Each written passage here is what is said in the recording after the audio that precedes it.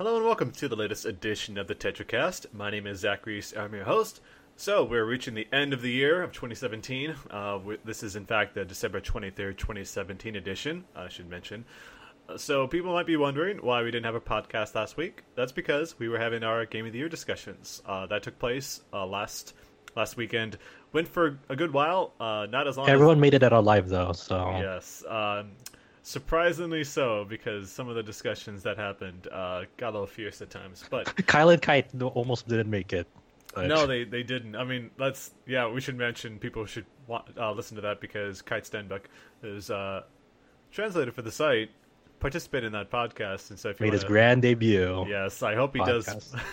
It's kind of hard for him to be on these podcasts just because obviously he's in a different time zone, kind of like Kazuma. But eventually we'll have him on again. But in any case, I should introduce the people that you just heard a little bit of. First up, I've got the voice of Josh Torres. Happy holidays from the West Coast. Hello, and we got Cha Min Woo. Hey, how's it going? Hello, and we got Kazuma Hashimoto. Hi. Hi. So yeah, it's been a very eventful year. I went a little bit into that in our Game of the Year discussions, but boy, it's been crazy for RPG Site. And now that we're kind of winding down, just based on the stuff that we've been playing, it looks like we're not really fully committed to starting another console game or a PC game or anything big. Sort of just no more console games. Yeah, a little burned out, to be honest. Well, I was going to ask you, did anyone pick up the Xenoblade expansion pass or whatever? No, I mean, I didn't, but it doesn't really add anything right now. There's an update for it, but that's not like part of the expansion pass. It's not gated by the expansion pass. Oh, okay. Yeah, that's the kind of the feeling that I had, was that the only reason I was playing a bunch of games back to back was because of the Game of the Year stuff. But now that that's over, it's like, let's take a breather. Kick back. Recharge, relax. Yes, and look forward to another insane year of games to play. But before we get into that, let's talk about some of the games that we've been playing since the last podcast. Now, Kazuma, I don't know what this RGGK2 is. Oh my god! Sorry. No! Ryo Gakkaku? No, it's Ryo Gakkaku Kiwami 2. What? Like a Yakuza 2? Yeah, like I know. Like a dragon? Yeah, it's Ryo Gakkaku Kiwami 2 or Like a Dragon. There's so many slashes up here. I'm sorry. Go ahead. It's Yakuza Kiwami 2. It's the only console game we're actually going to talk about. Oh, great. Yeah, I mean, it came out on its anniversary. And it's very close to Christmas because most of the games actually take place around Christmas. It's kind of like the Die Hard of like games, I guess, because like once every year a tower blows up, Kiryu gets stabbed, maybe someone dies around Christmas. So like, oh man, I'm just like, I kind of bummed out now. There's like no like Hollywood film adaptation of Yakuza that's just basically Die Hard reskinned. Okay, well there is a film adaptation in Japan, and it's not bad. Like it's really not bad for like being a video game like movie. Because the guy that like coined the Yakuza film genre actually directed the film. Oh, that's cool. Oh, yeah, it's really cool. He directed like all of the commercials and everything for it as well when the first game was coming out. That's just like random Yakuza like fan information, or I don't know. It's like a trivia. The word is trivia. That's what I'm looking for. Mm-hmm. It's trivia.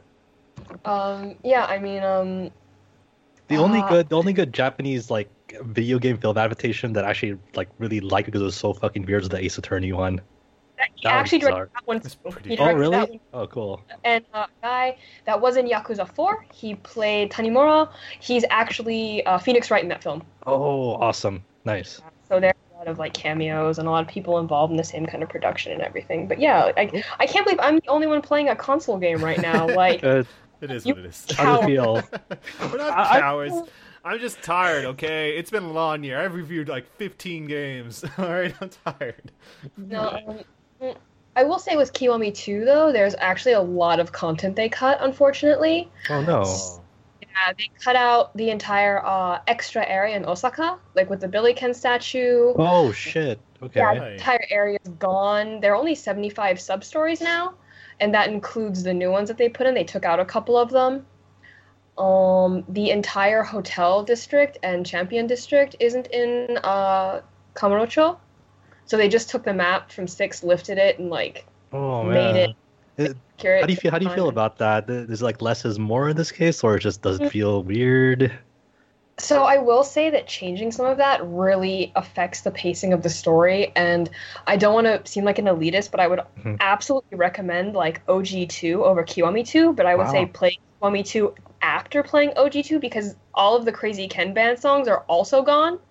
Oh fuck. Okay, I'm not okay with these changes. Why? I wonder why they did that. It's just, I actually heard a lot of people saying the exact same thing as Cosmo right now, telling me don't get the remake. That's insane. Wow. This is like a dream project, right? This is like Yakuza 3 all over again. No, hey, don't even start with me on that one. In the West, okay. Yeah, I will agree with that, okay. But no, they replaced the Crazy Ken Band with Sim. And Sim, okay, and everyone's going to be like, oh, like, Sim's really dumb, whatever, but they're actually really popular in Japan. Like, they do a lot of, like, openings for, like, Shingeki no Bahamut. That was a really crazy popular mobile game in Japan. And they do a lot of crossovers with really popular alternative artists. So I see why they did a cross-promotion to, like, get new people to play the games, because collectors will probably buy this just to, like, collect it. But they already released Yakuza 2, like, 3 times in Japan, not counting Kiwami 2. So, and this is mostly for Chinese audience as well, since China never got a localization of Yakuza 2 until now. But yeah, like, I mean, the Sim songs aren't awful, but when they choose to play them, like, that's the bad part. Oh, my God. And they play the worst part of the songs, too. So, like, you get that scene with Kyo on the bridge, and you hear this, like, weird reggae guitar going on. This is bad! But, I mean, I'd say Majima's scenario really isn't worth buying it, like, just buying the game for it either. It's relatively short, and it doesn't really add much aside from, like, tie up a couple of loose ends from Yakuza 0.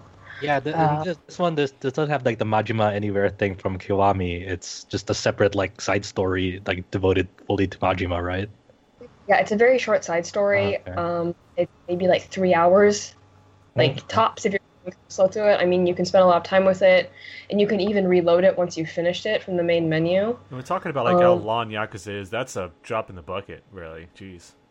Yeah, I mean, I was talking about this with someone else, and they were like, yeah, you could get through, like, Kiwami 2 in, like 2 hours by skipping all the cutscenes, because there's, like, very little game content now, like, outside of that. That's weird. That's kind of weird. Fuck. Yeah. Like, I mean, you can play virtual on it at least, so that'll take almost my half hours. You have that weird... oh, no, go ahead. I was gonna say the original Virtual On is on that Yakuza 2? Yes, it is. It is in Kiwami 2. Yeah. I don't know if I... Yeah, it's a really mixed bag. I mean, like, I love Ryuji as, like, a character, and his model looks really good, so, like, I, like, thirst purchased, I guess. So... As a Yakuza fan? Like a born-again Yakuza fan? Yeah, no, not really. But, I mean, it's like, it is what it is. Like, they even said in multiple interviews that they were really struggling with the budget and the time constraint for this, so I'm okay, that they were taking it out. So... like that's something at least outside of all the content removal and the Sim songs and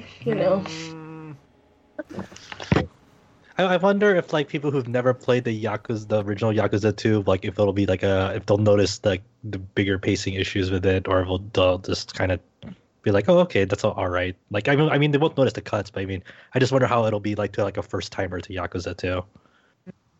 I mean, I can't really say because I've been playing the series. Yeah. I mean, both of you and I can be like...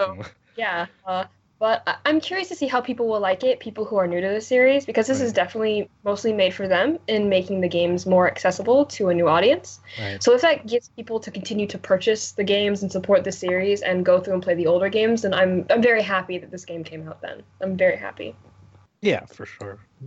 Is there any, like, any real improvements from, like, the Yakuza 6 over to Yakuza 2 Kiwami in terms of just, like, gameplay flow or anything like that?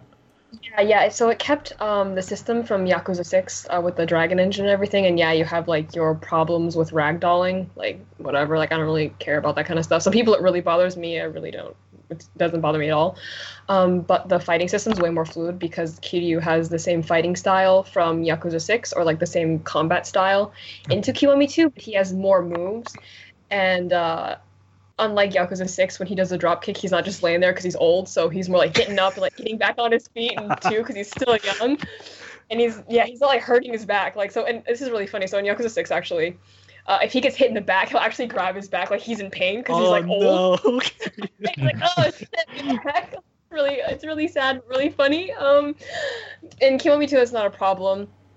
Only strange thing about Kiwami 2 is that when you enter your Rage Art mode, which is something new they introduced in 6, in Yakuza Kiwami 2, you can get staggered out of it, but in 6 you don't. So that's kind of weird, I guess. There are a lot more heat moves in Kiwami 2 now that they added that really add more to the combat and make it very satisfying. That's cool. I'm just kind of thinking back on the old Kiryu thing and kind of how that reminds you of like old Snake and MGS Party time. It made him crouch. I'm like, oh, dude, I'm so fucking sorry. I know this must be killing you. Yeah. But yeah, I mean, that's nice that they kind of improve more on the Yakuza 6 thing, kind of adding more, exploring like the boundaries of that new engine. It's just it's gonna be hard with the cuts. I'm interested to see how well they kind of all mesh it together and how I'll feel about it. When the rubber meets the road. Well, the fact that they ran out of budget and time constraints and everything like that, it just goes to show, like, I don't know how they're going to treat the rest of the series. Like, are they going to continue on to do, like, 3 and 4? Maybe even, like, well, 5 obviously doesn't need to be changed, but, like, 3 and 4.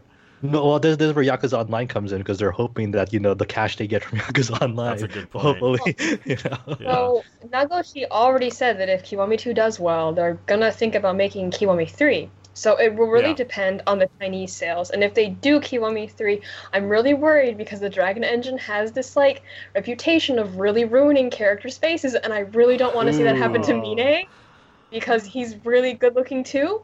So I was really lucky that Ryuki was like better looking.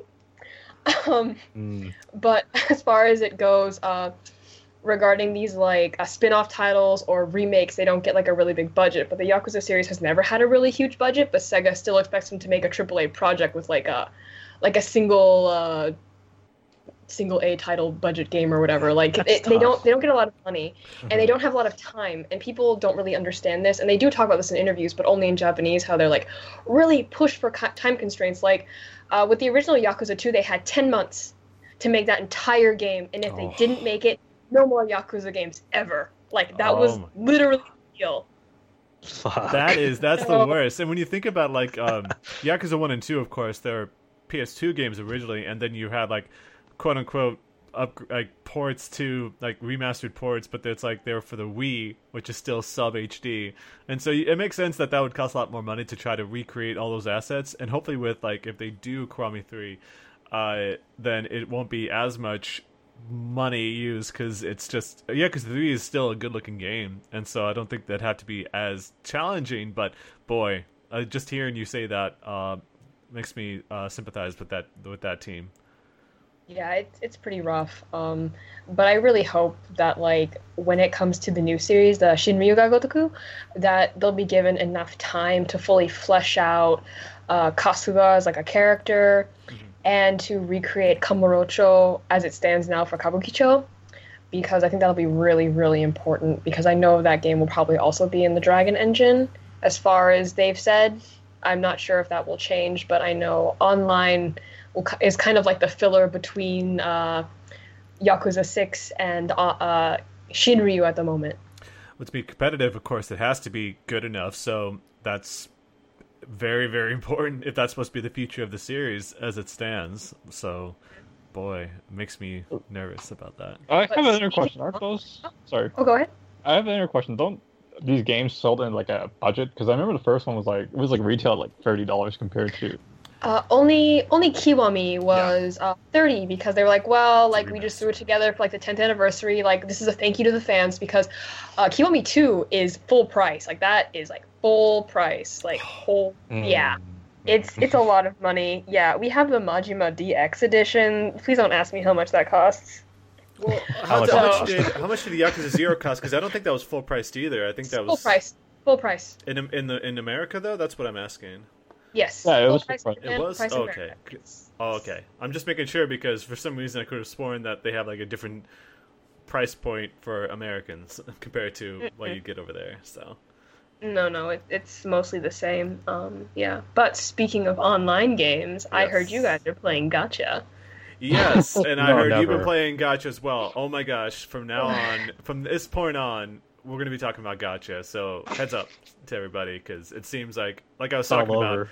we're kind of winding down in the year, and to sort of relax a little bit, we've been just laying in our beds or wherever you Quote want to do unquote it, relax. just relaxing and playing Gacha games. So I know, Kazuma, you've been playing Lineage 2 Revolution, which is crazy to think that Lineage 2 as a mobile game apparently is super popular, just like its PC counterpart. How is it? Okay, so I'll preface this by saying I've been playing Lineage 2, or was playing Lineage 2, from like the age of 12 to 18, like religiously. Oh, wow. Like my dad would let me skip school to like raid with him at night. That's a good parent right there. Nice, good. Yeah. Well, okay, like think of it this way, like Lineage 2 has such a diverse range of classes. Like each race has maybe 9 classes attached to it, and each of those classes has unique skills and passives that they can add to have different party compositions, and different raid strategies for PvP and PvE, and just like in general, like doing all of these all this high tier content. And my dad, I think, was like one of the only Sheelan elders on that server, like at the time, and that meant he was one of like 4 people that could mana restore other characters. He was one of the elder gods. Yeah, basically, he was like, "Oh no, come to our group, And I was pretty good at playing the Sagittarius, and that was a ranged light elven class, and they benefited from being able to not get hit too easily. So I just like run around and strafe and like hit people. So like I'd play with him, and I was part of a really dedicated raid group. So yeah, like I know a lot about this game, and Revolution is pretty similar in the way that each race has 9 classes to it with unique skills and unique passives and unique strategies involved. So I have 2 characters right now. I have an Elven Elder that's post 40 and doing PvE content and like tower battles, and the game has a lot to offer and is actually quite generous. So you have a tower mode that's kind of like a tower defense, defend the crystal type mode, where you play with other players, and some classes are definitely favored than others because of their high ability to take damage or draw aggro or group heal or give regens, because again, these skills are unique to each race within each like class branch, and it's so much, like there's so much. Wait, so like back up a little bit for me, because I haven't really played that much Lineage 2. No. And Okay. So okay, like Lineage 2 Revolution is just basically like the entirety of like Lineage 2 and its systems ported over to mobile, or is it like, did it trim it down a little, or is it? So I will say that it's incredibly faithful to Lineage 2, but it's considered a mobile reimagining in the way that you have like an auto battle system, and the game isn't like too crazy hard because they want to encourage grinding and players to be online all the time.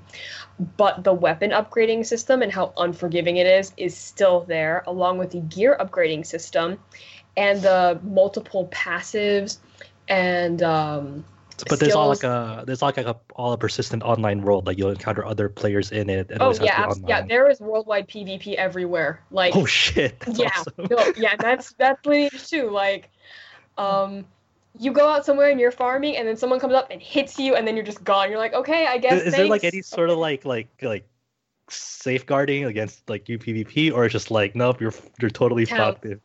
Towns? Towns? You have to go to Okay. towns. Yeah, those are, Okay. because they have guards there. And, Okay. And the guards will protect you from players that have red names. So in Lineage 2, when you kill a player, you get karma. And they had to put the system in because in OG Lineage 2, players would just be going around killing each other like left and right, like Mhm. indiscriminately, to the Yeah. point that people were just like, I can't level because this 300-man alliance wants to cut off this entire area from leveling, so this one class cannot level up to ruin the meta. Oh my gosh. So This sounds amazing. This sounds like no, rough. this is awesome. This is amazing. Yeah. This is cool. But This is the kind of fucked up shit I like hearing about in games. Yeah. Just the way the community just totally gut each other. I actually did something like that in Ion, which is also made by NCSoft, and you know, like Yeah. I killed a town broker and they couldn't shop. Oh my god. Yeah, no, Oh, Ion is boy. very the same way. Like, I played a lot of Ion too. But yeah, no, they had the karma system implemented because of this. So if your name's like really dark red, then if someone kills you, gear will drop. I don't know if that's the same in like Lineage 2 Revolution, because that was a punishment for players that were just killing indiscriminately. That if you want to take the chance and like murder people, when you die, all your gear will fall off of your body, and it's free game for anyone. Nice. Oh my god, it's like Fantasy Star Online. Because I'm really stealing for people's bodies over there. Yeah. But in order to get rid of that, you have to kill monsters, and that's kind of the same thing in Revolution, is that there's this one area where you have to collect herbs to make potions, and people will sit there in Revolution and just PK the fuck out of everybody in that. Oh my god. And people from gathering herbs to level up like other stats. Like it's so much. That's So, sad. like- I'll get nowhere near that. So is Lineage 2 Revolution, is it like free to play, like to download, and Yes. or is it Yeah, okay? yeah. And where does the actual like real money microtransactions come into play in it? That comes in buying gems and rolling gacha for weapons and gear.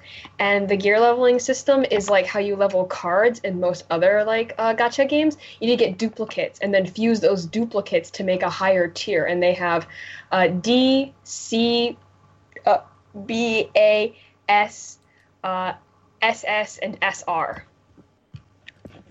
So you need to Yep. Standard, yeah. Standard way. So of you use. need to make sure you have like 2 SS pieces of gear to fuse them to make an SR, and then a random piece of gear will happen, but it will be within like a body piece or a weapon or gloves. Oh, so or- it's not even like guaranteed what kind of equipment you get if you get two rarities together. Like say you get like a weapon and a weapon of the same rarity and you fuse them. There's no guarantee that'll be a weapon on the No, other end. it could be a weapon, but maybe it's not the weapon you want. Of course. Oh my Of fucking god. course. Why would you want to deal with that? That's god. Because I love this game, Zach, and my- it's good to me. I have an SR staff, so I'm not gonna complain. stressful. Didn't you know that all Lineage 2 players are masochists? Oh Come my on now. god. Yeah, No. that's true. I'm sounding that way right now, like, and it's really scaring me. But yeah, no, I'm like into it, I guess. It's like imagine you like with bloodshot eyes trying to play that game, and like every time getting like shit, just not getting anything good from rolls. Oh, They introduced castle sieges now, and that's like that's I think Lineage 2 50 right versus 50 PvP for like castles you can own in regions to like tax players for like buying at shops and stuff. Oh my god. It's turning into old Lineage like 2 now, where people are like fucking with the economy, and there's like, power wars and clan wars and stuff again, and alliances, and it's really nostalgic for people that played OG Lineage 2. And if you did play OG Lineage 2, I was just really checking it out. And for new people, it's definitely a more accessible version of Lineage 2 and allows a lot of variety because of all the different classes you can play and all the different things you can do. Like, I can say I've never gotten bored playing this game, like, ever. It's Oh, really wow. fun. How's the performance in it? Because I remember like back in the old days when you had like gigantic servers, like say Ragnarok Online servers, when you go into town, you just felt your frame would just go tanks because it's like trying to fit like 200 players at once in that town. Like when you enter a town, like does it just like completely go with like single digit frame rate territory or? Well, because this is a Korean game, they Mhm. know that servers need to, different channels need to exist within the server. So you get put into like channels with like low traffic when you log in. They make sure to like really lock that off and make sure that like no one channel gets overloaded or one server gets overloaded. So that's really good. But this all on the fly. Like when you connect, you don't have to like choose a server. They'll just automatically allocate you to a server. Yeah, we can also like go to like the top part of the screen and pick your server too. And if you want to play on like server channel 1 on like whatever server you're on, you're fine, because there are different servers for each region. They have your Oceanic server, your Asian servers, North American, European, all of that, because some of that like latency will affect PvP, and you have to really consider that like when you're playing this game. And there's a way to like play with your friends, right? There's a party system that you can like send in friend invites to, and that like what's like the max amount of player or like 8. a friend party? Okay, No, hang on, no, it's 8 in OG, and it's 4 in this one. okay. 4 or 5. And you also get a experience bonus for having more people in your party. So you'll go into like a dungeon with a bunch of like randoms, and you'll auto battle like the first room with a group of people and just grind that way. And like I'll admit, like when I'm writing articles for the site, I just put auto battle on and just like grind for like 2 hours while I'm like reporting on Oh news my and stuff, gosh. because Okay. because the game just goes from like monster to monster to monster to monster to monster, and with that bonus experience you get from people in your party, it's a very easy way to level up and to grind gear, because monsters do drop gear, but at a very low rate, just like Lineage 2. That sounds a bit like Dynasty Wars Unleashed. Oh god. That's the auto, right? You can just auto it and it goes through the entire level, like going from encounter to encounter, just going like a main straight line to whatever the quest objective is. It's ridiculous. Man, this sounds amazing. An MMO that can really grind out and then just turn your smartphone into a fucking grinding machine. Oh my That's gosh. it. What was If you play it, let me know. There was a game that was that came out like 10, 15 years ago. I forget what it was called, but you had a group of 3 and it did exactly that. Like you would set your characters in a spot and just have them auto, and it would just run around. I'm trying to remember what the name of it was. It was like some weird like, I don't know, every Korean MMO that was released 13 years Probably. ago. I think I know what you're talking about, because I have it on my desktop. Hang on, because is it no. Aura Kingdom? I think yes, it's Aura Kingdom. Oh, yeah, yeah. Aura Kingdom. Yeah. No, okay, I love MMOs. Like, I'm all about that. So I've tried like everything. Oh my gosh, that's the thing, is that it's amazing how, like, especially in Korea, how amazing those games look, even if they might be exactly the same. Because, for example, like Terra Online is going to be on PS4 next year, and then you got Kingdom Under Fire 2, which was supposed to go into beta like either late this year or early next year for PS4 as well, for North America and Europe. So hopefully we'll have news about that, but those games look amazing. And it's impressive. And then you look at, like, in the West, you just don't really see too many competition. It's all over there, because obviously it's still insanely popular. Yeah, and the only MMOs that we can really talk about here is like World of Warcraft, FF14. That's still not even. Yeah, that's not. Yeah, it's only World of Warcraft, really. Pretty much. I'm trying to think of what else. Like, everything else has kind of has gone under. Funcom got anything anymore? I don't know, because. Black Desert. Oh, good. I mean, Brian still Got plays Guild video. Wars. Oh, so. there's the free to play ones. Like you got Elder Scrolls, of course. You've got like Yeah. Guild Wars. What was the there was a Funcom one that was like, it was like kind of cyberpunky, but it was like it was, oh my gosh, I'm gonna hate myself for forgetting what the game was called, but it was like it's kind of like, it was a little bit like Matrix or something like that. Like it was like everything. Like, I love the Matrix. Perfect World? Perfect World. That's the name of the studio, right? I'm trying to remember. No, that's the game. Yes, No, game. Perfect World. It's called it's fucking Secret World. Yes. You play the Oh, there we go, yeah. That's the it. Illuminati. Thank you. Yeah. Thank you so much, Kazuma. You play so many MMOs, you would know what I'm talking Yeah, about. I mean, again, if you guys ever have like a Korean MMO like night or podcast, let me know, because I could talk a lot about that. Oh my gosh, we're gonna have like a special edition. All right. There's a new World of Talk about Warcraft RuneScape and probably Cabal Online. That's all I remember. I do know Ragnarok Online. I There's play a lot of Gee- Ion about it.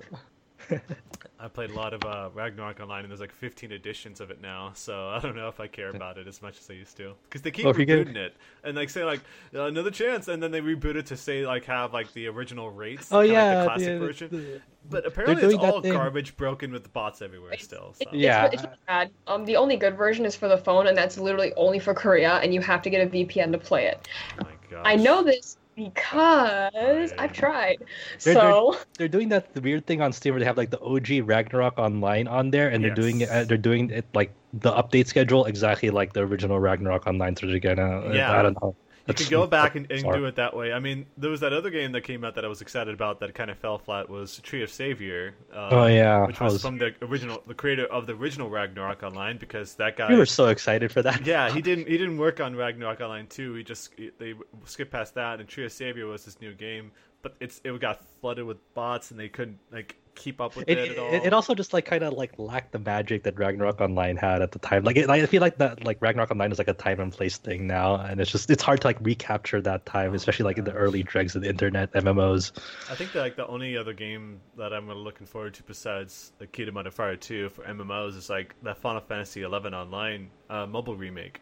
'Cause Oh yeah, that's- they're doing that. Yeah, because recently, Yoshida, Final Fantasy 14 director, said that we would be hearing more about that pretty soon. They didn't show it at G-Star, which is like Korea's E3, so they said that we would be hearing more. It was like an interview or something like that. He said we would hear more about that from NCSoft. And NCSoft was it? No, Nexon. I'm sorry, Nexon was the people working on that. So which is like it's Nexon, but I'm still interested because the 2 screenshots they put out so far seemed kind of interesting. So but I wouldn't mind playing Final Fantasy 11 on my phone. I'd be interested in checking it out. Yeah. I was gonna ask anyone played Tales Reaver. Has anyone heard of that game? Tales Reaver. No, I've never played it. Never heard of it? It's made by Nexon. They never released it. Well, actually, they did release it in America like 10 years too late. It's kind of like a Ragnarok Online sort of. It's all 2D and stuff. I was one of those chaps that like only played like the popular Nexon games like Gunbound. Gunbound is so good because I forget what the one it was. It was the one that shot through the ground and it burrowed and the Oh, like the drill, like the little drill thing. Machine? It was like it's like a ball that went through the ground and then like yeah, it's the knack. Yeah, the knack. Yes, it was my favorite. And then you got like the biggest problem, of course, is that like that game was amazing, and then it became pay to win, and that was the worst. I remember my favorite thing was like the little wizard class that had the little aura things intertwined like a DNA strand. And you would, like sometimes you like there was a chance you would get the dragon, like there was like a secret chance you would get him, and he's like way overpowered. That and guns. That was like guns. Yes, of course, like running up on the walls and everything and shooting people. Those two games became heavily pay to win, and that was instantly killed the game. As soon as they turned on pay to win items, it was just like the game instantly died. Of course it did. I wonder why. I mean, they're still around. That's the thing. You can still play those two games. Just the fact that it's plagued by those elements. Yeah, nobody wants to play it with that system anymore. So. You go look at Gunbound Online. Go look at it sometime. You just like your eyes are just like melting from all the different skins and player models and everything. I think the only thing I'm interested in is like a game I haven't played a while is Albatross or was it Paya? I'm making all these. It was the golf game that was Paya. I want. Panya. The mobile game. Apparently, it's going to be released soon, but it's like it's being released in Asia, but it's all English, which is amazing. Okay, so I'll be playing that. I don't know. I figured we were talking about online games. So I guess we kind of segued a little too heavily. Let's get back to mobile games. Josh, of course. Yes. Now you've been playing some Fate Grand Order. I know you've been sharing some content on the social media account.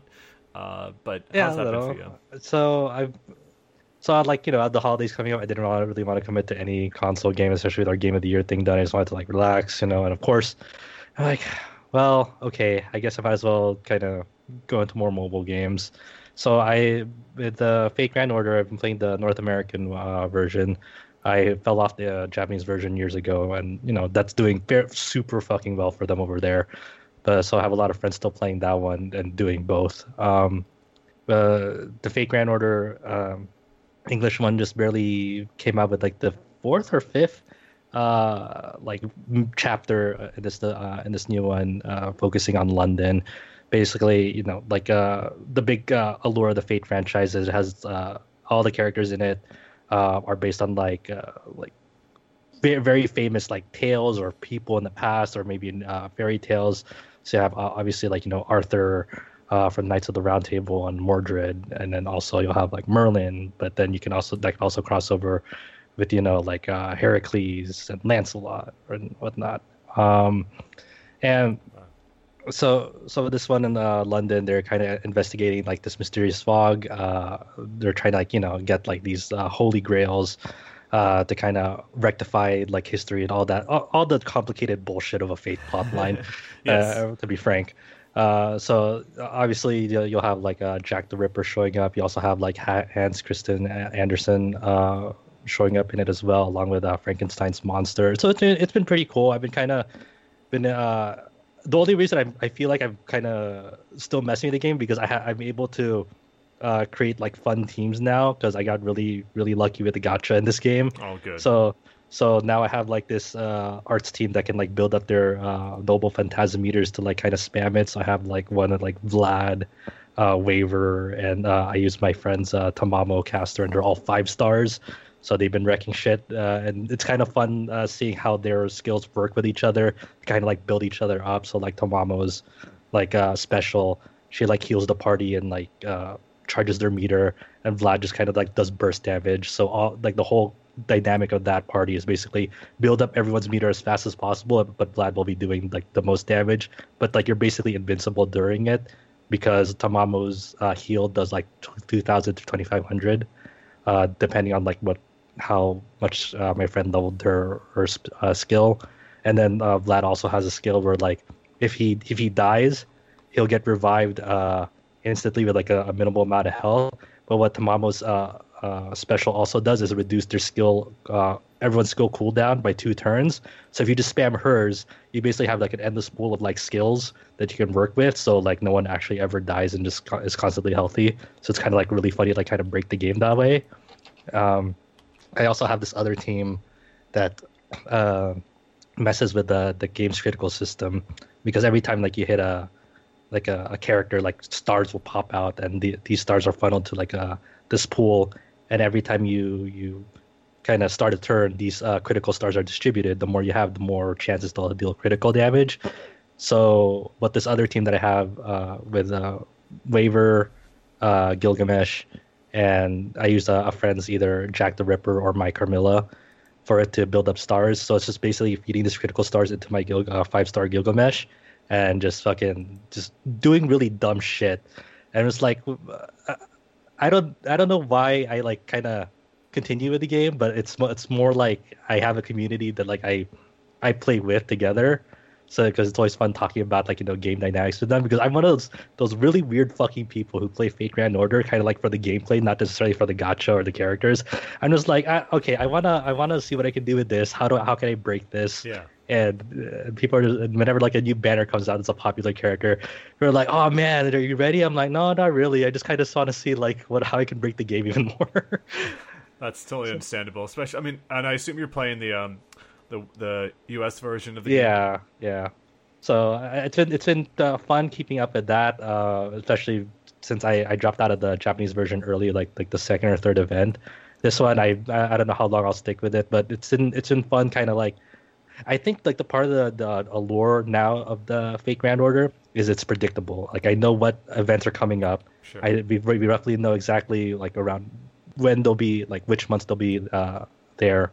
And also just so you know how to like properly prepare for the grind in those events. Nothing's like unexpected. It's just like, okay, I have like 2 weeks till this event pops up. I know exactly how this event's gonna go, so I know which servants I have to like level, ascend, and get them all prepped up. So when this event hits, I'm ready to go. I don't have to like spend like hours and hours going like, oh fuck, I'm like totally fucked because I invested in my resources in the wrong servants, So for me, like knowing like the event schedule of that game, it actually works to its benefit, weirdly enough.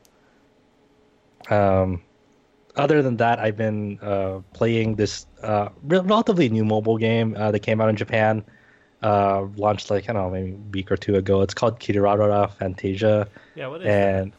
So it's one of those like weird mobile games that kind of cashes in on like the various anime series. So this one has characters under the Manga Time Kirarara license, like New Game, Kinero Mosaic, Hitamari Sketch, So etc. game.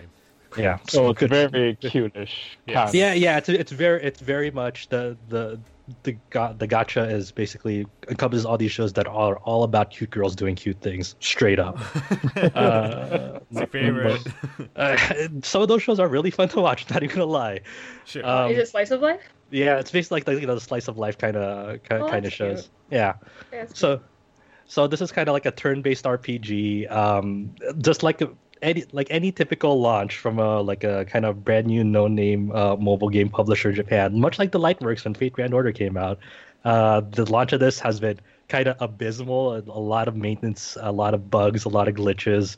Oh. You can tell that this was not in the state to like fucking release right away, but probably time constraints and deadlines mandated it. So it's been kind of fascinating to see like how broken the fucking game was like at around launch time.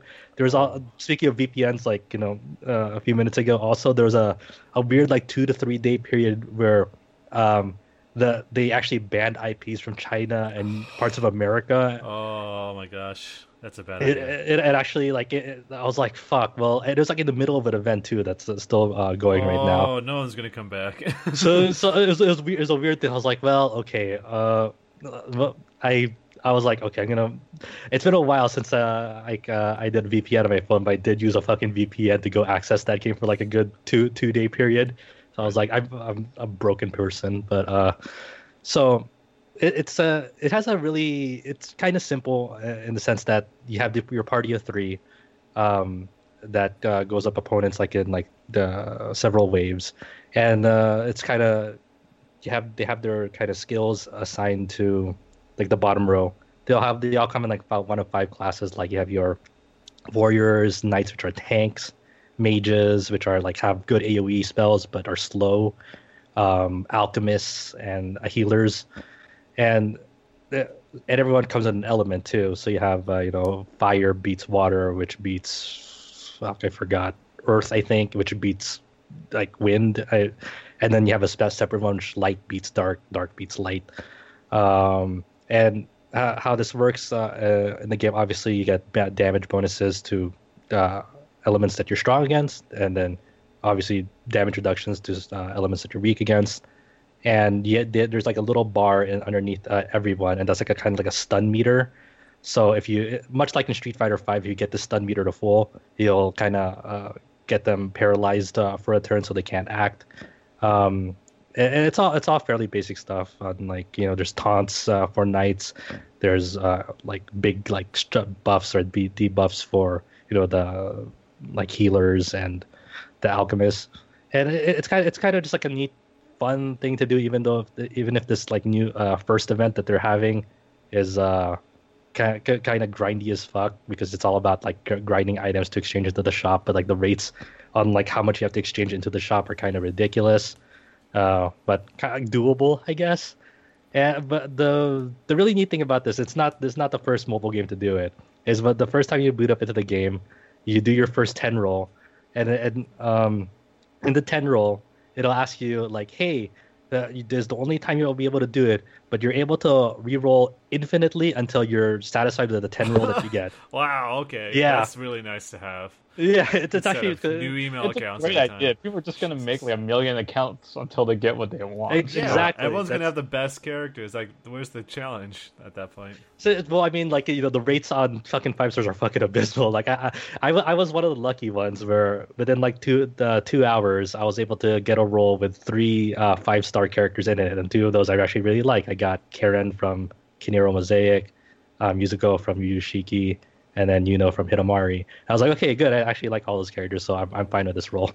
But there was several live streams of like people who like were fucking re-rolling for like 5 hours or something, trying to get like a role that they were satisfied with. And then they're also the main reason why Chinese and U.S. IPs were banned temporarily was because Chinese people were kind of hacking the game, so they were kind of like tweaking values. You'll have like these Chinese accounts that have like 5 stars on them, however they do it, and it was just bad. Like there's also like a bunch of shit data mined already, just kind of nice, but it's just one of those things that like you give it that much access to like a bunch of amateur developers who didn't really know how to like secure the programming of this game. Yeah. Looks like, according to Kuap, it dropped like a stone, so it's not doing so great. Yeah, I imagine it'll probably be done within like a year, maybe. Yeah, I don't know. Another one of those mobile games that get canceled, sadly. Hopefully, like it still manages to like live a little bit, because I kind of want to see what else. Because there's also like a lot of like weird auxiliary systems with it, because you can there's actually this weirdly appealing thing where you can like design a room in there. So you like, my room has like a Christmas tree with all these presents and like a computer and like a fucking HD TV with like a slick black couch. It actually looks really nice and cute and pretty and whatnot. And the weird thing about it is like you place your characters in there and they have like these little like arbitrary schedules on like about when they sleep, when they're active and whatnot. And this all feeds into like the other system in the game where you can like build a village to get you like passives and bonuses to like your characters, like damage bonuses, get you money, and whatnot. It's kind of like a weirdly more in depth thing that like you're expecting. It's like, okay, this should be like the most simple thing in the world, and it is on some level. Then you get into like the weird auxiliary systems. Like, oh, there's kind of like more to here than that if you really want to kind of optimize the way you're playing it. It's just a weird fucking thing. I guess the best thing I got out of it is like I got to like meet a lot of new cool people with it, like kind of going through this game. It's like it's a weird broken thing, but at the same time kind of alluring because it's there's a new? weird charm to it. It's new and it's a weird endearing thing about its brokenness, and it's Yeah. just kind of new overall. So that's kind of the two mobile games I've been kind of dabbling with as the holidays roll around. All right. Well, I've been also been playing a mobile game. Mhm. It's the one I've been playing for about No one knows about this mobile game. 20 months I now. hear- Yeah. No one's heard. It's a little No, it's unknown really obscure. game, a little Yeah. unknown game called Grand Blue Fantasy. The fuck is that?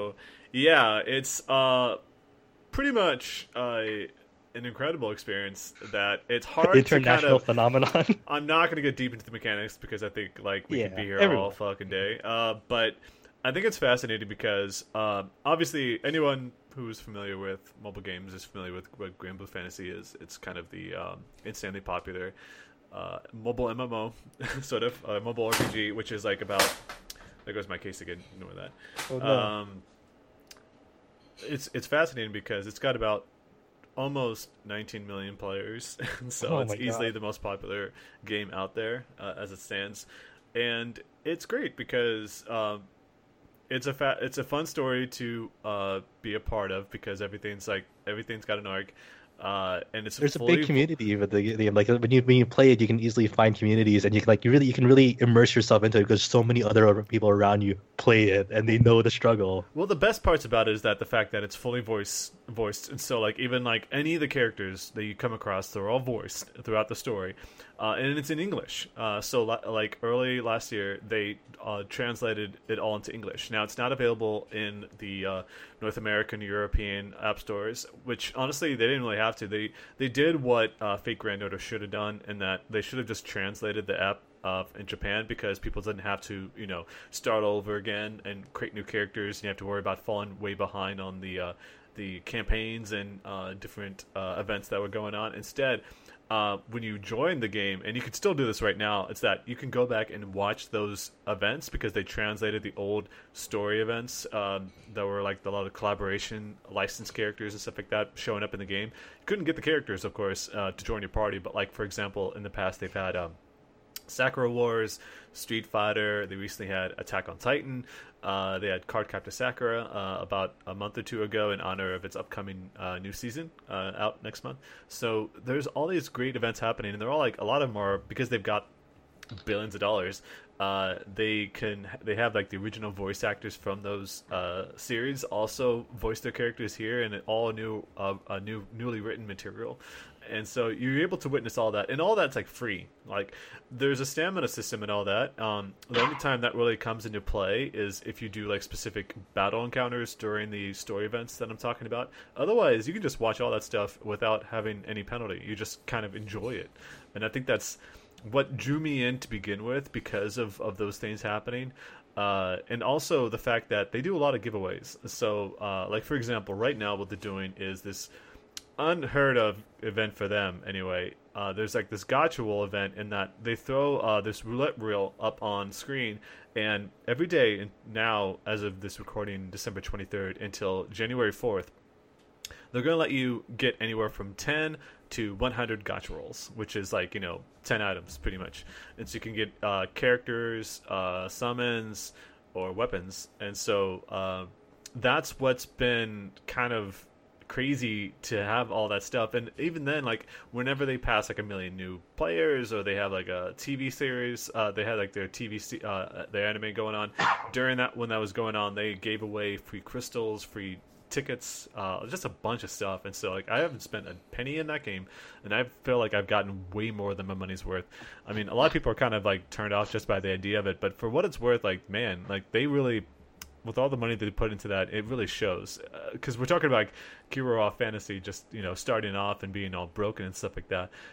Grand Blue Fantasy is the complete antithesis of that, and it's been really I think Grand enjoyable. Blue Fantasy had a very rough launch though. Oh, it did. if I do recall. remember that. Yeah, I do Yeah. remember that. It's So- I didn't play it at launch, so I don't know what it was. I just heard it was a game like with all like the Final Fantasy stuff. Side games, like much like the developers of like Fate Grand Order and Kirara, like Cygames was fairly new to the scene when Grand Blue came around. I mean, I forgot if they had experience under their belt, but I remember Grand Blue Fantasy's launch being very, very rough. Yeah, but it only took like a year, and then it was really gaining steam, and then just like earlier this year they had earlier this year they had the 3 anniversary, and they took out like a full 2-page spread in like the most popular newspaper in Japan, which would cost them, I'm sure, a ton of money to do that. And so it just goes to show like how far they've come with that. But that's why I've become more and more absorbed with it as of late. I mean, I've had it installed on my phone since it came. Like I said, it was in English a long time ago, but lately it's just been way more exciting to really delve deep into the mechanics of that game. And like this has been sort of this time it's been sort of the perfect time to do that. And all the while, it's like not only do these story events, but they also have this really entertaining comic that you can read. It's like a comic strip that gets updated, and it's all like generally really funny material. Even the writing in the story events, of course, are also very entertaining. So like it's some of the best writing you can expect from an RPG. And I say that having played all these different RPGs over the years, it's still like super fascinating. And the fact that it's a Japanese game being translated in English in Japan, it's not like they hired somebody over here to do it. It's like they have their own team over there. They outsource the translations. They do. But I just mean as far as like it's not like this big thing that's like they've got like some big production studio over here. It's that they do outsource it, but like they didn't mess around with it. They don't have a bunch of English in it. It's it seems like they're very consistent with like the script and how well it's actually presented. Exactly. And so that's been my experience. Chad, I don't know if you want to throw on some things here because I know you've been I'm just grinding because they give out. I've just been grinding. What else do you do in a fucking mobile game? Yeah, it's pretty this whole podcast is like, what have you been doing? I'll tell you one thing. I'll tell you one thing. They have a casino. They have a bingo parlor in that casino in Grand Blue Fantasy. I've been playing that game for about 2 hours today because all you do they give you like millions of gold away, and you just like, all right, I'm just gonna sit here and play bingo for a while. Great. It's actually kind of It's like I actually do play bingo for like 3 hours sometimes because you want that big prize. It's like I am gonna win the lucky bingo. 700,000. Damn it! Like the super bingo, which is like you have to get like whenever they flip the cards when you get the number called. If it's a diamond, if you get 5 of those diamonds in a row, or 4 in some cases, of course, with the free space, you can get like almost 1 million gold. So it's well, no, I'm trying to go for the 77 million grand. That's okay. Yeah, that's that. And that's really difficult. Obviously, I don't know anybody who's ever gotten that. So I'm trying to remember. Was Kazuma trying to get into Grand Blue? Yeah. Oh yeah, I was trying. But it's not available in my country, so I have to like go through like QApp on a different phone. You actually don't really need to. You can actually get it on Chrome as well. Like you don't even need to do seriously? that. Yeah, you can just straight up. I hear it's the Road to Darkness. If you read, please send me the link for that. I don't even need to. You can look up the guide I wrote for the RPG site. Oh yeah, give us those clicks. It's got details in there about how to do that. I have one major question though. Like Zach, I need to know. What have your polls been like? We are focusing more on mobile on the site, as if people couldn't already tell. And so like it's the last 3 days I've only gotten 10, which is the minimum amount of polls you can get during this event that I was talking about before.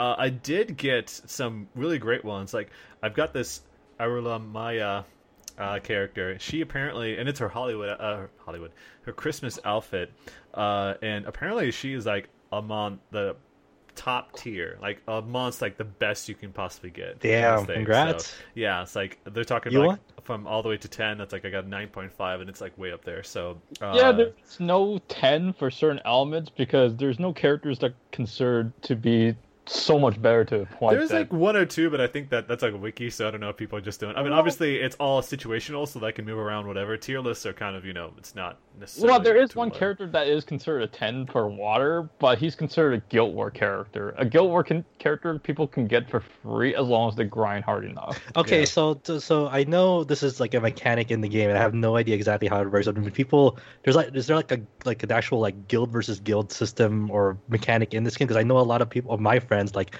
when it's like that event rolls around, they like spend fucking like 8 hours shit or something on their phones. I'll explain how that works. Basically, what happened is that every few months or so, there's something called the Guild Wars, and Mhm. during the Guild Wars, they put these monsters out, and each time whatever member kills that monster, they collect a certain amount of points, and whichever guild has the most points after the end of the day determines which guild wins.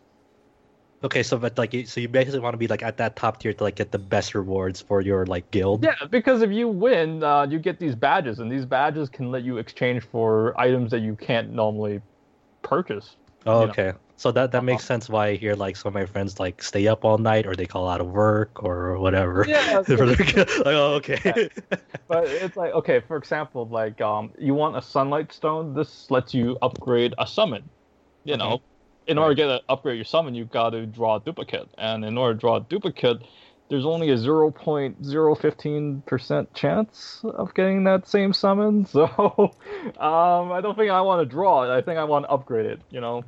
Oh, So so that's yeah, probably there you go. There's the road to darkness, Kazuma. Yeah, I mean, I would also mention that the art is fantastic because it's got Akihiko Yoshida and Hideo Madaba, Final Fantasy artists in this, and they draw some insanely good art. Like you're looking at the I really like characters. the consistency of the art style of the game. Like a lot of mobile games, obviously, like even like something like Xenoblade Chronicles 2, they hired like like a collaboration of artists coming together, and so leading to like a lot of inconsistent art styles at times.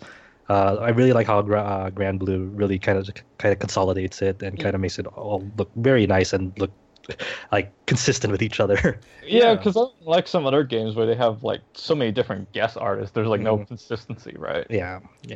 Pretty much. And I mean, they've got some characters that look straight up like they've got this one guy that looks straight up like the judge from Final Fantasy 12, with like full set of armor and everything. It's really crazy to look at. Yeah, even for like the collaboration characters, like even Sakura Wars and Street Oh my Fighter gosh, and they Cardcaptor Sakura, stick like it.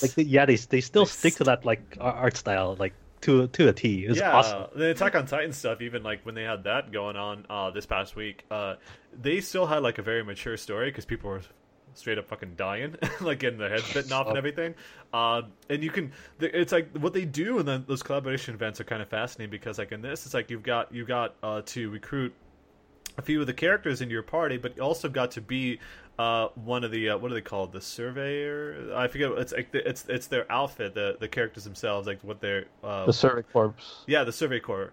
You can actually become one of them as one of the classes. So I was like, these sometimes go way above and beyond what you would typically expect. But even just having them in party, like right now, I've got Sakura from Cardcaptor Sakura in my party, because she's an SSR character, and you can recruit her, and so she's always with you, and you always get to experience her funny little things that she does, and it's great to have that, especially if you have all the nostalgia for old anime and games, because obviously, even if a lot of us in the West, like Sakura Wars, for example, we just got one of their games.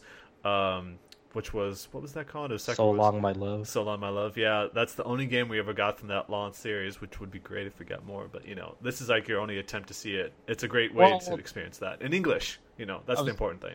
I was gonna say you can try Project X Zone to get your Sakura. But that's not really. I mean, you get we to don't talk about that. Yeah, it's way more than that. Just have all the you have a lot of the characters, and it's all in English, and the story makes more sense than that did. Yeah, Project for X sure. one But did. hey, at least that Grand Blue moving forward, like this won't be just exclusively like a mobile or browser experience. Exactly.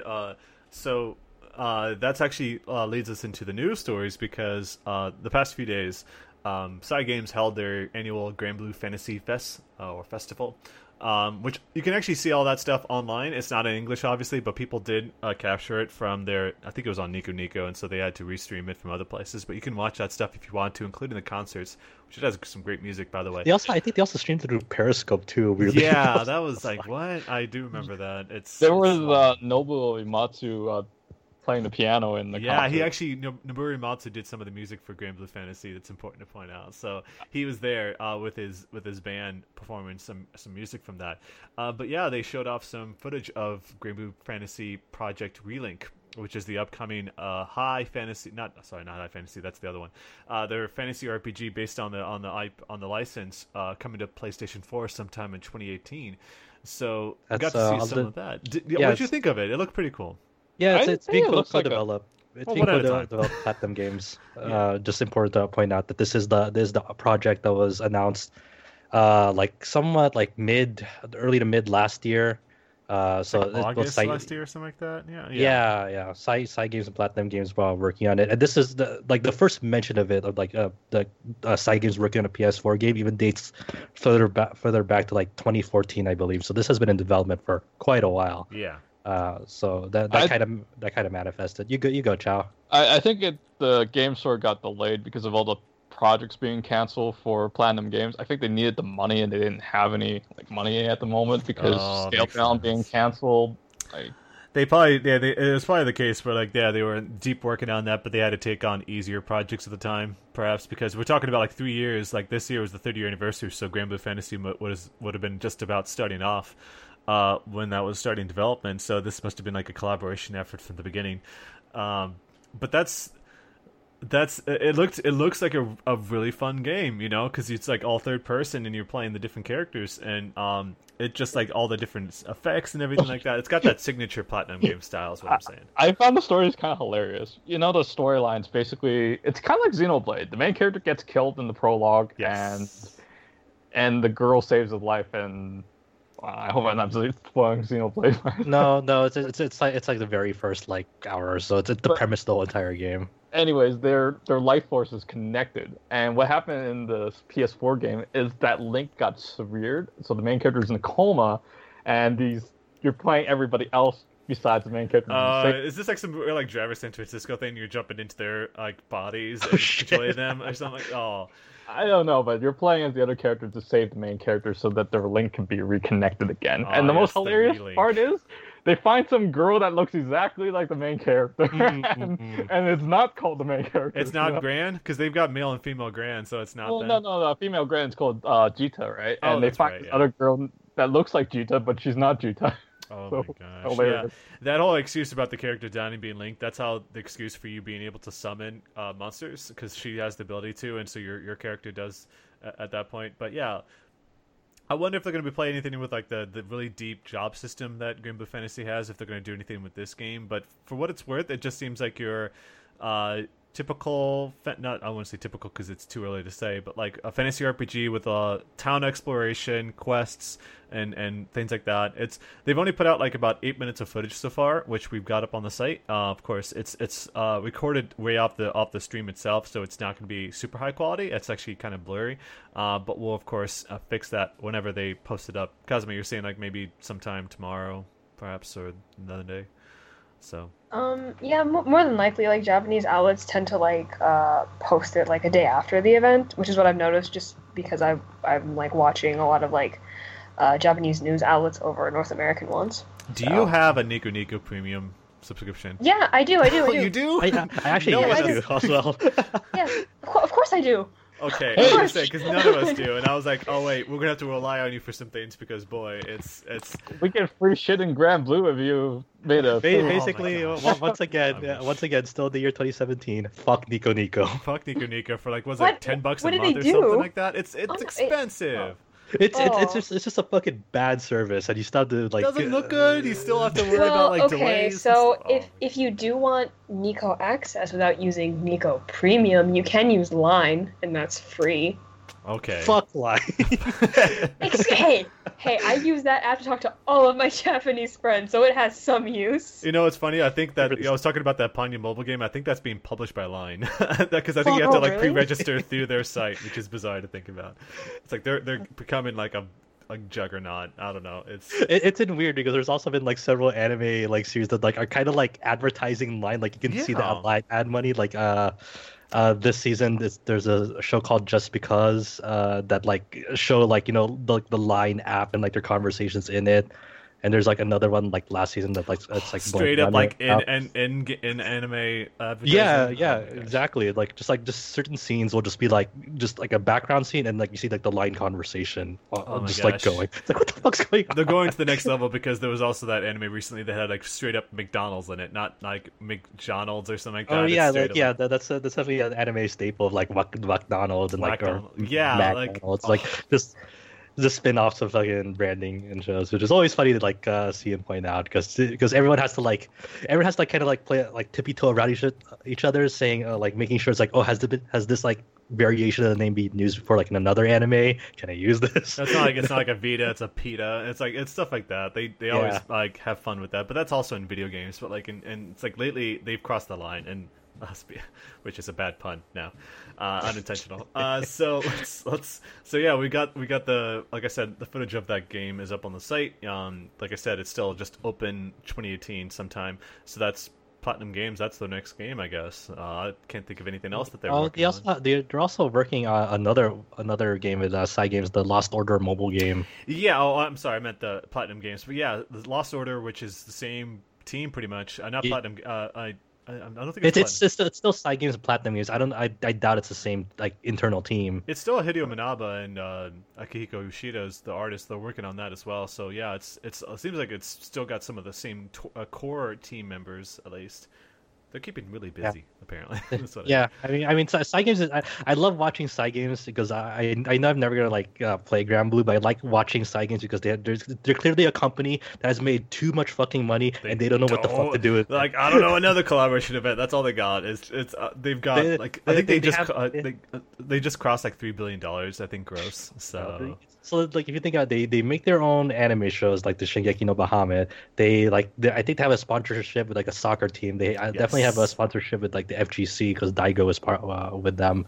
And just other.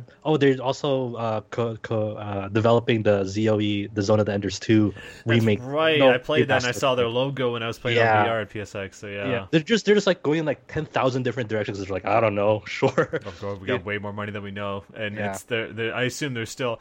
And apparently they treat their employees very well. So like it's still like they're actually sort of an honorable team. It's not like the people that are just like putting their employees to work and then like paying them below minimum wage or something like that. Quote unquote honorable, because they're also the ones that like were kind of the reason why they had to start showing like drop rates in gacha games in Japan. That's fair enough. But apparently we might be doing that sometime soon here in America as well if they've got their way with it. But like just the idea that they're not driving like they're not treating their employees like slaves is kind of nice to hear, because you hear that about you hear that in like some other game developers and publishers even here in America, so it's nice to hear that. But let's move on to some more news that we've got here, because we've got a ton to get to.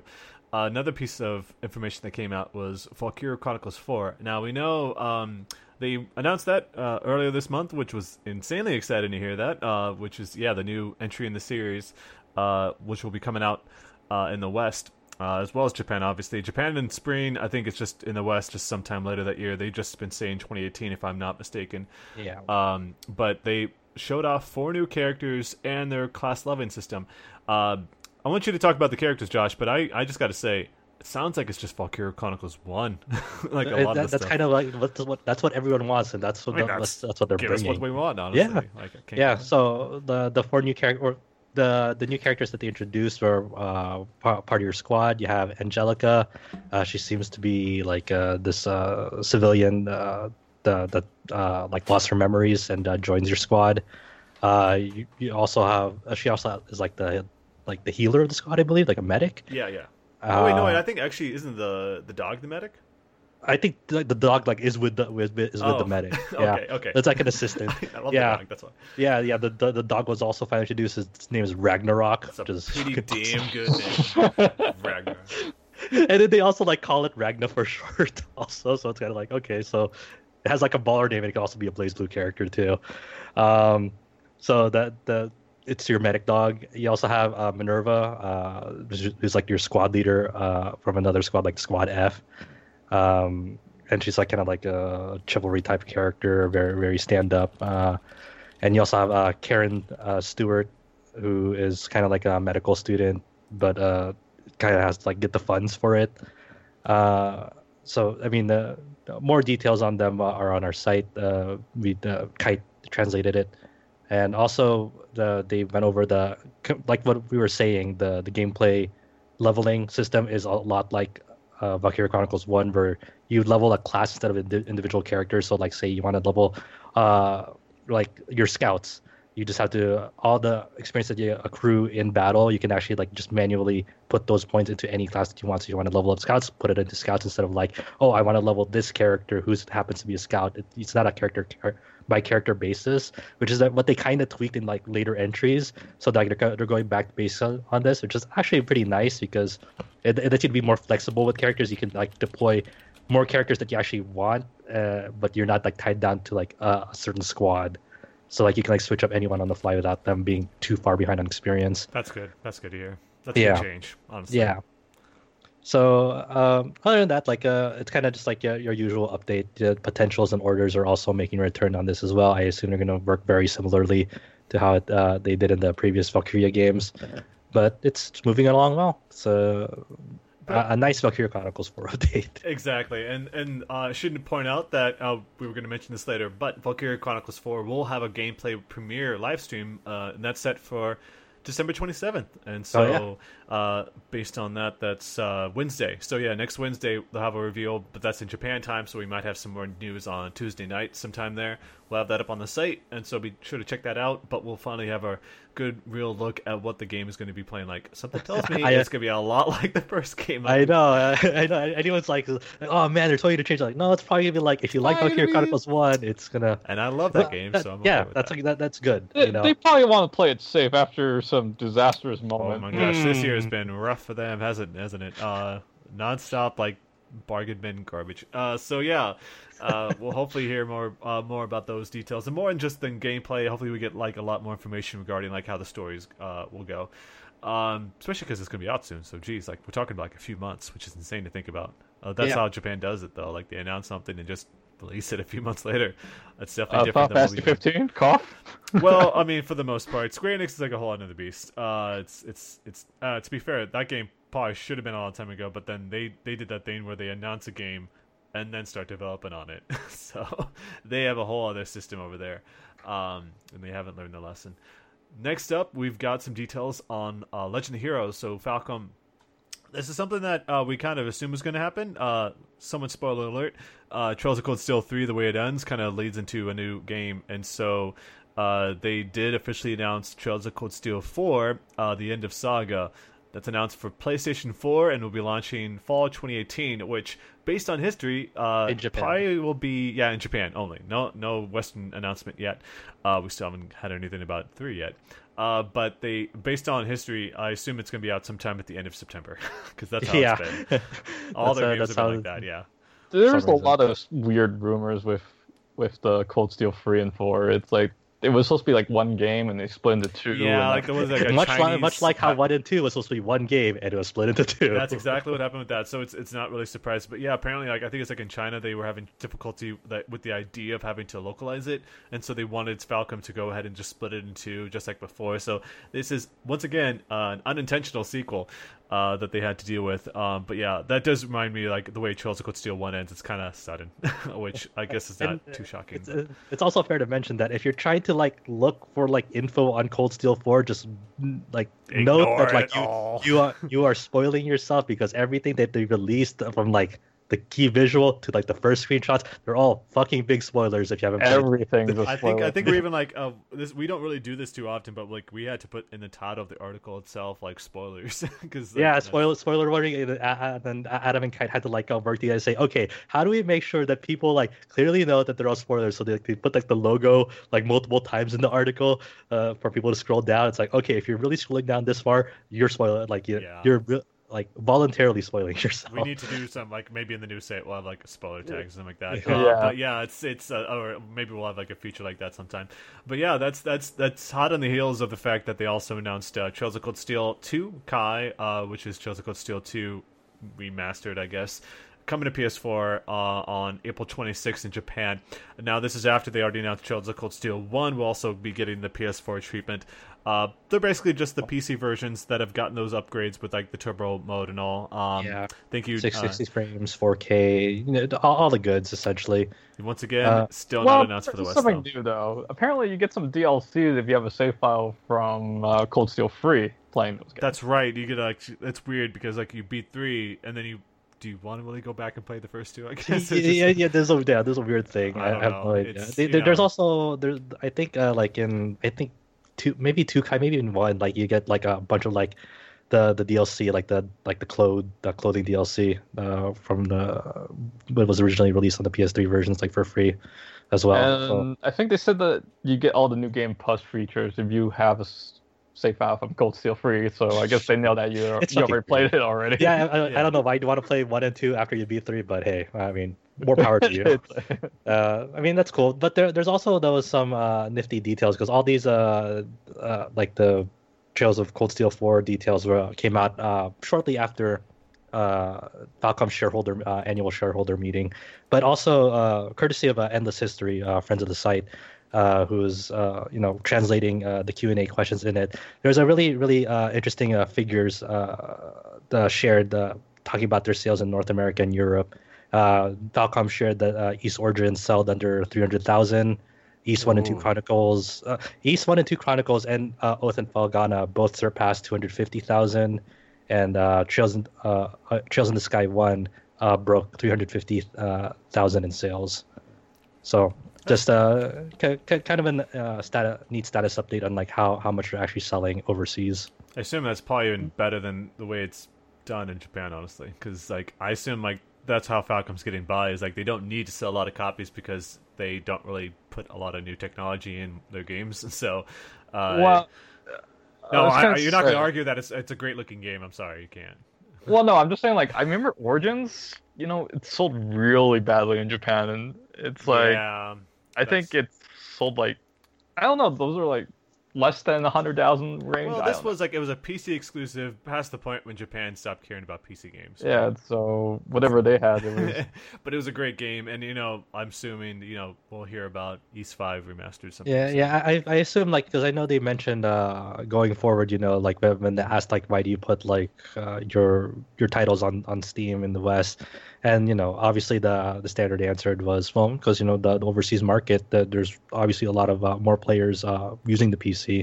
That's why you port them there. There's a lot of opportunity there, and they're kind of looking into obviously getting more of Falcom's library over to PC, like you saw at Zwei 2, coming up with the update of like Zwei 1 and whatnot, along with all the other titles, and of course East 8 getting a PC version sometime soon.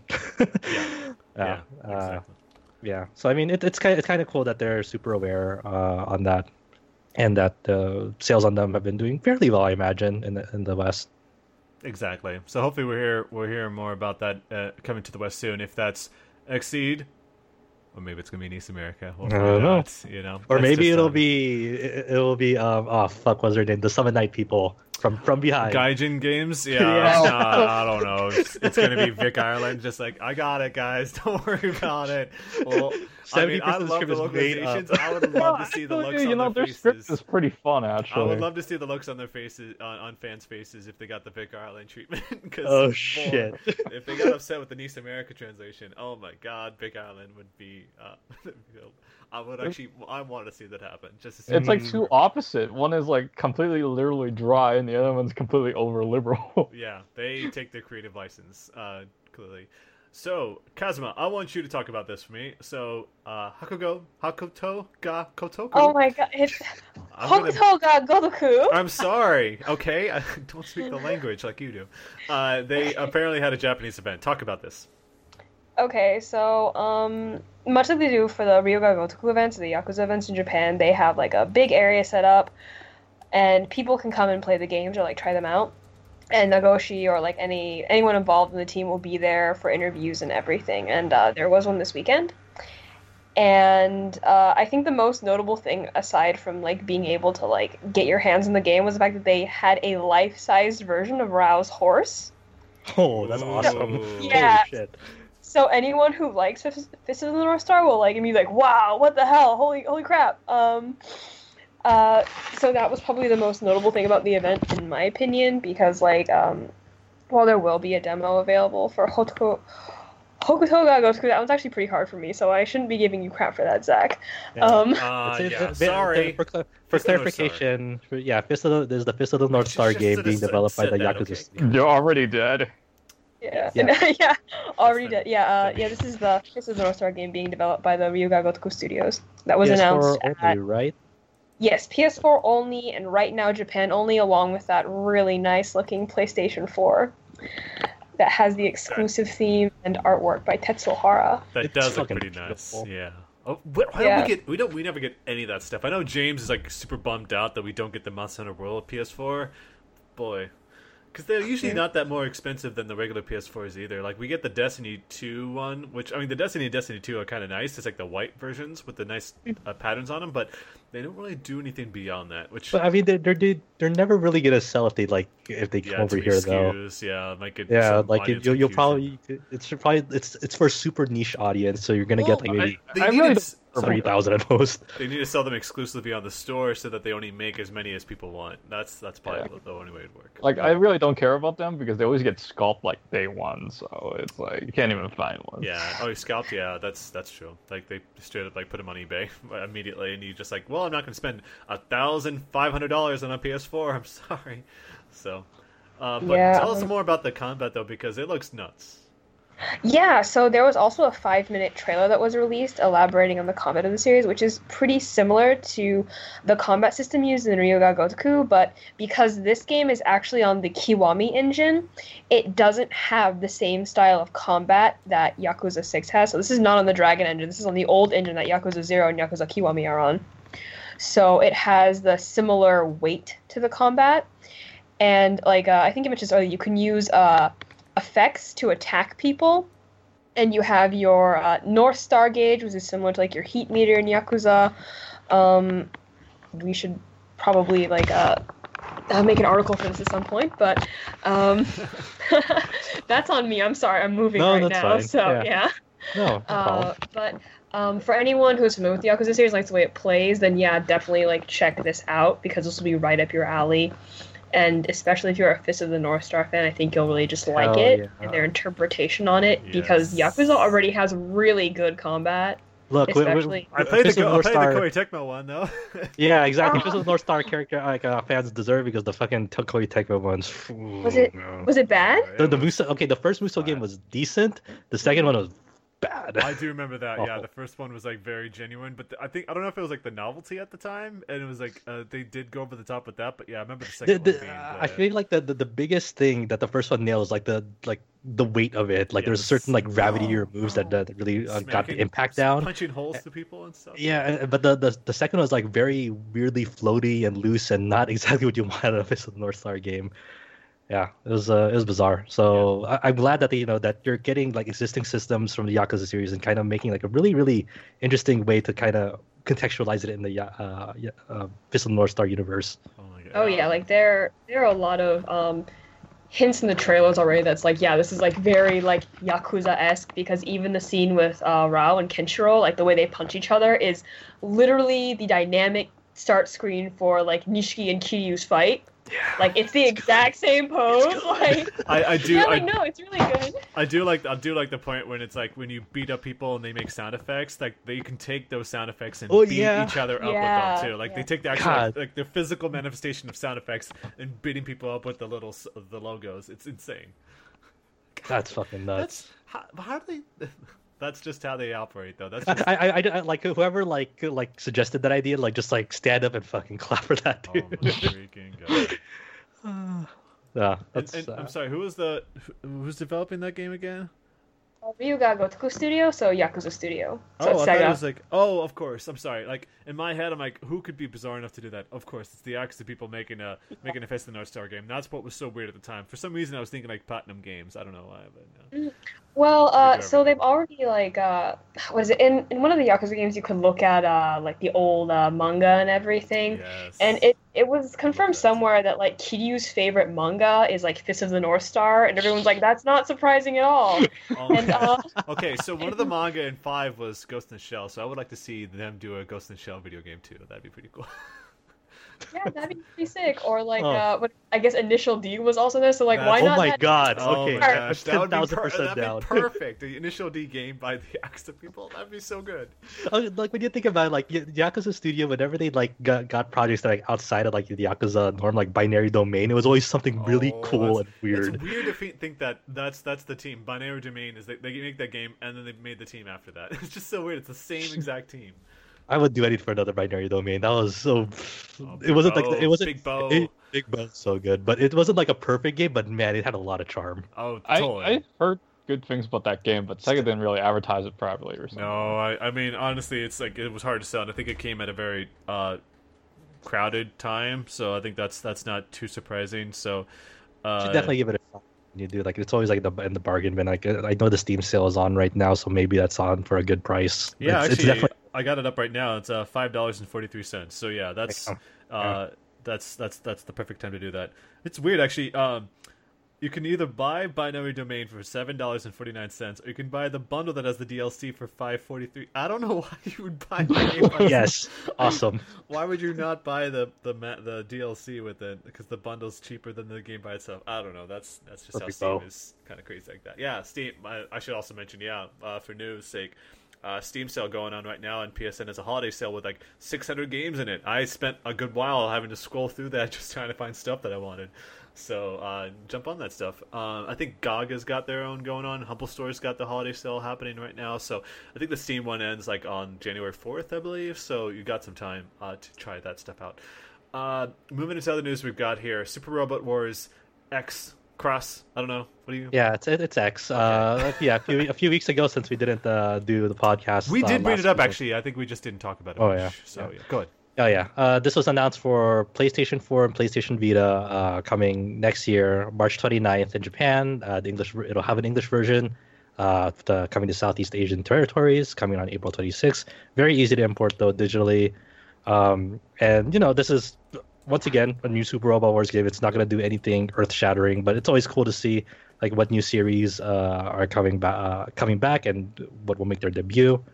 New series coming to it is Gundam Reconquista, Mashin Hiro Wataru, Nadia, The Secret of Blue Water, and Buddy Nadia. Complex. Wow, Nadia. Yeah, I Nadia. don't know how they could fit Nadia in that one. That's Okay, so amazing. this what they actually started with the last one, V, where they put Space Battleship Yamato in it, and they're kind of continuing in the spirit of like, hey, like a warship kind of series going into this. Like Yamato in V was like easily like the most overpowered battleship, maybe single unit in a game in SRW series. It was ridiculous. So I think they're getting more comfortable with inserting more of these, like not really giant robot series, more like giant warship series into these games. Like I'm hoping this all just leads up to like getting like Legend of Galactic Heroes or something. That'd be pretty. That'd be cool. Oh my god. Yeah, I but grew up it watching that. sort of fits in with like Space Battleship Yamato, right? Because they have like fight aliens and they have like Yeah. like They had portable Macross guns in to there, fight though. them. They have all kinds of weaponry. Yeah, the only thing they're missing is really the robots. They do have like the spirit of like a super robot plot in there for Yeah. sure. That's the thing. But the more licenses they add, the least likely it's going to get localized because it's way too much red tape. Yeah, for I them. mean that's the whole Southeast Asia plan with Yeah. them anyway. So it's kind of cool. Like the whole setup of this is they get transported to another world and whatnot. So Oh, of course. That's how course. every single That- setup. Project that's- Crosszone does that. yeah, but the last one was like interdimensional travel, like in between these three dimensions. This one's like, oh, everyone's get transported to like a new foreign fantasy world or whatever. Oh, like a Which new world. is- Oh, okay. So they get to a specific world. Okay. Yeah, and a lot of people's favorites are back that were missing in V. So you have Gundam Wing Endless Waltz making a return. A weird addition, which is like a Char's counterattack, Beltor Chica's children. Yeah, it's that's what like the High New Gundam and yeah, the High Noon Nightingale. It's only gonna be mechs only, not the plot of that, obviously, because they have like the regular Char's counterattack plot in there. Well, and- the plot's almost the same. It just has some Almost, derivations. yeah. It's the same plot overall, but the outcomes are a bit different. So You also have Code Geass coming back and Gurren Lagann. So a lot of fan favorites, especially coming in there. I want to get it just for the Crossbone Gundam. That's what I want to do. Oh yeah, Crossbone was awesome in the last one. So seeing it come back from V is really cool. I really like playing the full cloth in the V. So I mean this is great because they're still using the V's engine, and V's engine is really awesome at capturing like late 80s, early 90s explosion It looks effects. good, yeah. It It looks the looks scenes, really the good. cutscenes that they put in there, and it's important to say that you've been talking about this, of course, over the year or so that they've been doing this, but like their English translations have been gotten progressively better, and so hopefully Yeah. this is like they've really taken it down to a science now. Hopefully, Can't make right there, promises, but- right. We're still at the 50-50 here because one was really bad, like Yeah, the Moon Dwellers, and one was actually pretty good with the so. I can only rely on the screenshots you've been sharing, and so far, I mean, I can Yeah. definitely tell you, yeah, I can attest that the first one was insanely bad, very poorly done. It's like SAO Hollow Fragment style, and then you've got this one, 5, Moon which Dwellers was way weird better. because like Moon Dwellers was like it was really really bad like for the first like 40% of the game, then like mildly tolerable like in the midsection, and like it got like pretty good at like the back half of the game. Well, so like, how's it, like that out? it- You think they would go like, from the I have no idea. beginning, but they started from No. the end of it. Like they went Yeah. backwards. Like they got worse as they started from the end and worked their way to the beginning or something. It's They probably fired a translator halfway and got someone else. Maybe. maybe like, oh, this is fucking awful. We gotta move on. The thing they have to work on. I know there's gonna be like a tall ask for them because in every one of these Super Robot Wars entries, they always have this insane like encyclopedia glossary type theory where they kind of detail every mech and what like its functions were in every series, kind of like giving a familiarity and like of like where these mechs came from, what they can do, what they did in the show, and whatnot. And it's like it's just fucking crazy amounts of text on there, but a lot of them are like very inconsistent in what it actually says. So I know that's like on the back half, and not a lot of people check that. But I always like digging into those to see like kind of what they put down for it, and hopefully they get that down. But yeah, it is exciting. I'm excited for a new Super Robot Wars again. I mean, this year's entry was pretty good. I like it a lot. I might actually go back and play more of it before the year. When's the release date for this? Sorry. This is March yeah 29th. March 29th and April 26th for the English version in Southeast Asia. Was that like with 5? Was that with the difference between the Japanese the English release? Was it that? far? Actually, no. In the V, it was the Japanese and English release were on the same day. Yeah, with I Moon, remember that. with Moon Dwellers, it was like a month apart, I believe. Maybe 2 months apart, but yeah. But Yeah, I they're mean, taking it more I'm seriously, okay. yeah. I'm okay either way. If this means it'll be a near perfect like localization. It's kind of crazy to think the fact that like we're talking about March 29th for a Vita game. So there's still Vita games being made, and I know like I can't think of. There was another game recently that was announced was also for the Vita. I'm blanking on it right now. The Catherine full body. Catherine Full Body, the remake, which is also which is supposed to be coming out this next year as well. So, but that like there's very few like the Vita games are still coming out, and we were talking before like I think earlier this year like how late would be the final game coming out. Like PS3 of course is all said and done. Vita's still going. Not to say that they're really comparable, but still like it's crazy. There's also Stardew Valley still coming out to Vita next year. Yeah, that's the case.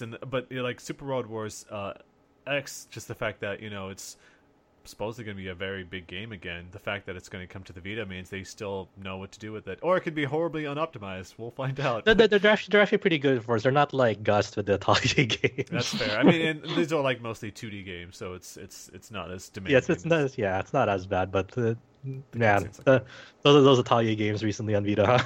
Oh my gosh, Gus period. And I should note, Gus was actually able to put out an Atelier game on time, like with. I don't know if this got delayed.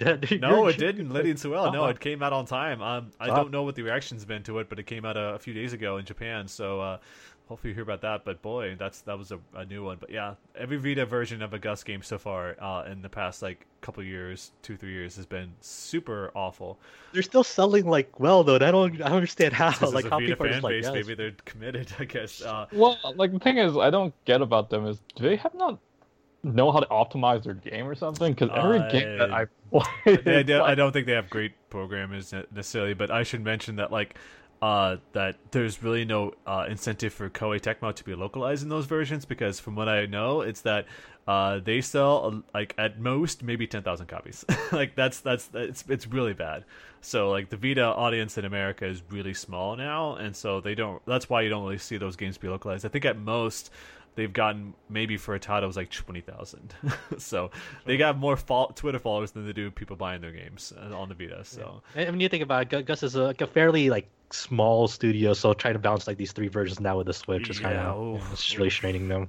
And they've outsourced, of course, the PC version. And they for still West. have Atelier Online as well. That was delayed to next year in Japan. Yeah, So, yeah, that's still a thing. Crazy. Right? yeah. Yakuza Online and TL Online committed, like they're going to be fighting each other in 2018. We'll see what happens. Kazma's excited. Yeah, so looking ahead, besides the Valkyria Chronicles 4 gameplay premiere live stream that's going to be out in a few days, There's also Persona 3, Dancing Moon Knight, and Persona 5, Dancing Star Knight. Remember those games? Oh, yeah. They have more news I to be totally forgot shown. about- Yeah, I actually, based on the fact that it's Japan time, we might have more news by this time tomorrow regarding those two games. Oh yeah, that's right. It's not like technically tonight as of this Technically recording. tonight. Yeah, it's technically tonight, Fuck. so we'll have news about that as well. Maybe they'll show more of the soundtrack based on what they're talking about. It's supposed to be massive. I think they said twice I'm the excited size. for both. I love both Yeah. soundtracks. I have more fondness for both Persona 3 and 5 soundtrack over Persona 4, so I'm super excited. I still go back and watch our, like you and me, Josh. We did a live stream Mm-hmm. for a recording, actually, I should say, for Persona 4 Dancing All Night. I still go back and like listen to that just because I love the soundtrack. Like, Oh the yeah, they had remixes. really nice remixes of it. Even if it was like the same 4 or 5 songs, like 4 or 5 remixes of each of them, it's like that's their excuse. Now they don't have an excuse; they have a ton of music to work with. Hopefully, Persona 5's soundtrack is massive, so hopefully they do. But yeah, that's the two big events. And then as far as the rest of the site, we'll have our Game of the Year stuff going up later this week. We've got Final Fantasy, because of course this year Final Fantasy celebrated its 30th anniversary, so we've got some impressive editorials that have been already up on the site. We've got who is it? Liz just has got one for Final Fantasy.